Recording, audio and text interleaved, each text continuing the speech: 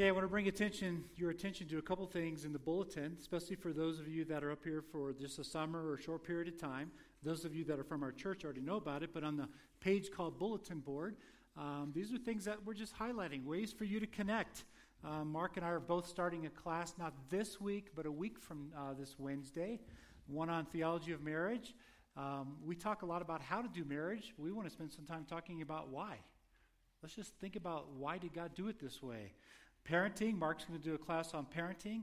We have a Sunday school class right after this with Bill Spear up at the church, so right after this service here. You'll notice in the small group category, we have the Summer Sojourners starting. The Jeep Club, I think several of you went, didn't you? Went yesterday. It's on Facebook. I saw the videos already. I have not been released from my doctor to go Jeeping yet. I have to wait 2 more weeks, but then I'll be with you. And in fact, if you look around the corner, you'll see my Jeep right there. Not to call attention to it or anything, but you can tell that we enjoy that up here in this county. We have a couple of intergenerational small groups that are open for the summer. Tim and Linda Sealing and the Vanderkoys have one, and then Nancy and I are starting one, not this Monday, but a week from Monday. All these things, you can go to our website, and you can, if you're interested in it, just go sign up, and it'll send one of us an email, and we'll contact you and tell you about it. If nobody contacts you, let me know, because they should. Okay, I want to pray this morning, but I want to share, before I do, I want to share the struggles I've had this week with you. I've just wrestled very deeply with the Supreme Court decision on gay marriage. It's not the decision that is disturbing me. I'm not surprised by that. I expected it. So it's not the decision. That's the job of government to figure out that stuff. And, they'll do their job.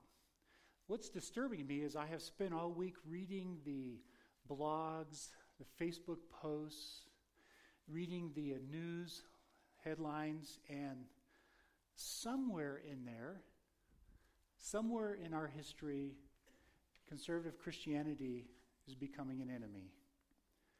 And I am deeply disturbed over that. I'm very bothered. I mean, our own church, I think we'll work through it, but I've already heard from a bunch of you. There's a bunch of you out there that are very affirming of the decision, and there's a bunch of you that are very troubled by the decision. Okay, we know how to work through that, don't we, as a church? We know how to protect our own unity and not let it run away with us. But where did we, as Christians in our nation, our own church nationally is dividing? Where did we lose our basic, core mark of what it means to be a Christian? John 13. By this, all people will know that you are my disciples if you have love for one another. That should be the defining characteristic of us. Not what we're against or what we're for, but our love for people. And I have been awake every night. I've woken up wrestling with this and just thinking about what I've been reading. I see a sign that says the Constitution is there to protect us from Bible-controlling Christians. And it's like, why? How did that happen? Again, I'm not remarking on the decision. I'll let the Lord handle that. I'm remarking on a trait that is so important to me that we seem to have lost in our country. And quite honestly, it's way above my pay grade. I have no idea how to get it back. It's easy for me to say to our church, let's keep practicing loving people. Forget the decisions of the government. Let's just keep loving people. Let's do what we know how to do. That's easy, but what do we do as a country? I don't know the answer to that. So I would like to pray this morning and just ask for God's mercy and ask that he would show us and Christians around the country, how do we get back to doing what we do best? Thanks for giving me a few minutes.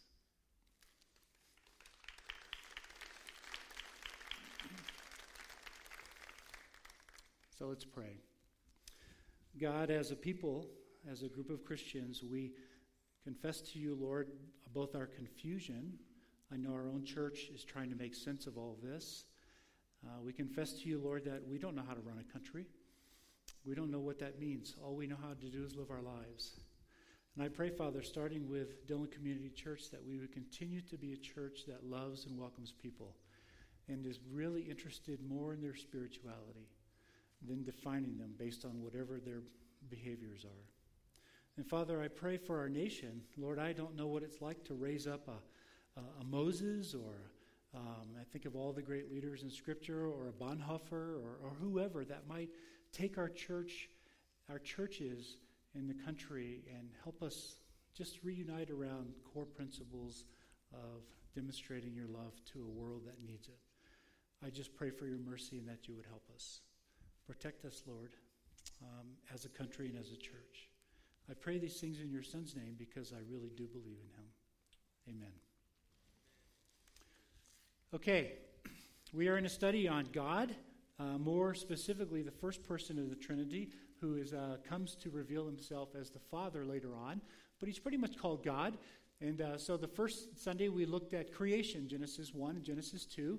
We have a God who creates. We named the series An Engaging God because we want you to capture the idea that our God is very engaged in everything that we do. He loves to be a part of our lives.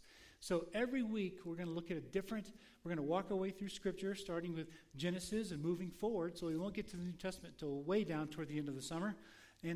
But one thing that's true about every one of these stories is that God loves to step into our world, into our lives, and join with us, lead us well, love us well, sacrifice for us, and redeem us. By the way, one of the ways I look at this book right here is wherever God speaks or acts, he's always bringing about redemption. Now, what do I mean by that? Just very simply, he's fixing something that's broken. That's what it means, okay? So whenever you come across a story in here in the Old Testament, especially that you just scratch your head and say, I can't figure this out to save my life, if you can step back and look at what was going on in the culture of that time, you'll discover that when God speaks or acts, he's breaking and he's fixing something that's broken. He's redeeming it. So the whole story of the Bible all the way through is God taking his people to a better place, a better way of relating, a better way of looking at the world around them. He's developing a sense of ethic. That's an expression of right and wrong. He's developing a better sense of cultural values every step of the way. That's what's happening here in this book. So wherever I go back and look at the culture, and I could say, oh, I see what God is doing. That makes sense to me now. So God loves to engage himself with us. That's just who he is. He made us. He made this creation. He made all of this. I've been talking to a young man who's not a Christian, not raised in a Christian home, knows very little about Christians, comes from a pretty troubled past, and he doesn't know anything about God. So we've just been hanging out, get together, and so he was joking one day, not knowing that I'm a pastor, doesn't even know what a pastor is, and he said, does anybody believe in God? Really? Talking to the wrong guy. And I said, well, actually I do. You do? And I said, I do. And he said, well, this God that you believe in, what's he like? And we talked just a little bit. So he said, how do I find him, this God?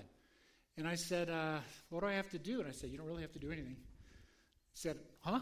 I don't have to do anything? I said, no, if God's real, he'll find you, don't worry. But if you want to hang out, I know him. And so we've just been spending time together. So this week we met, and we were at a coffee shop, and he said, so tell me about this God. And I said, okay, he made all that. Turn around and look out the window. So he turns around and he stares, and he just looks at the mountains. He goes, he did? I said, yeah. And then he asked the question I've just been waiting for. Why?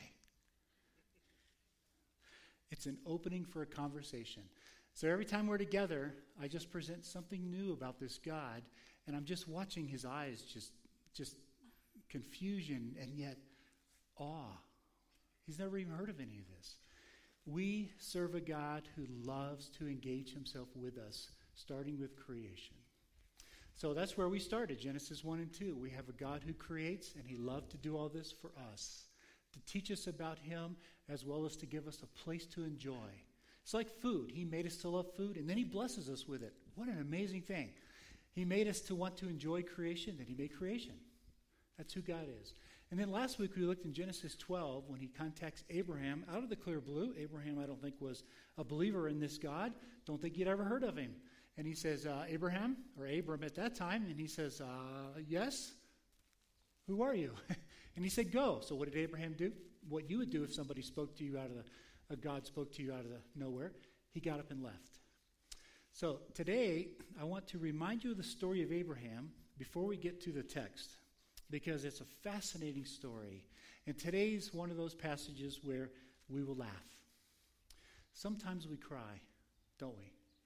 Sometimes we throw the book across the room because we're frustrated.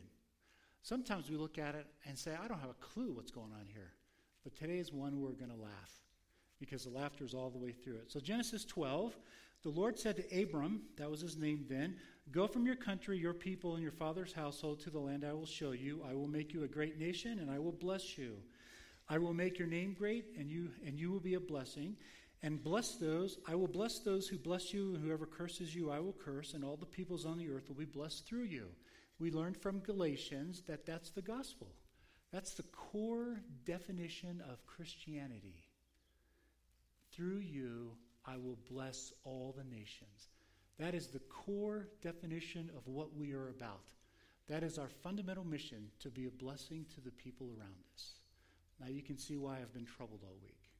To be a blessing. Well, then all of a sudden, you have Genesis 15. God repeats it. We don't know how much later this is in his life, but it is a little while later. After this, the word of the Lord came to Abram in a vision. Do not be afraid, Abram, I am your shield and a very great reward. But Abram said, Sovereign Lord, what can you give me since I remain childless?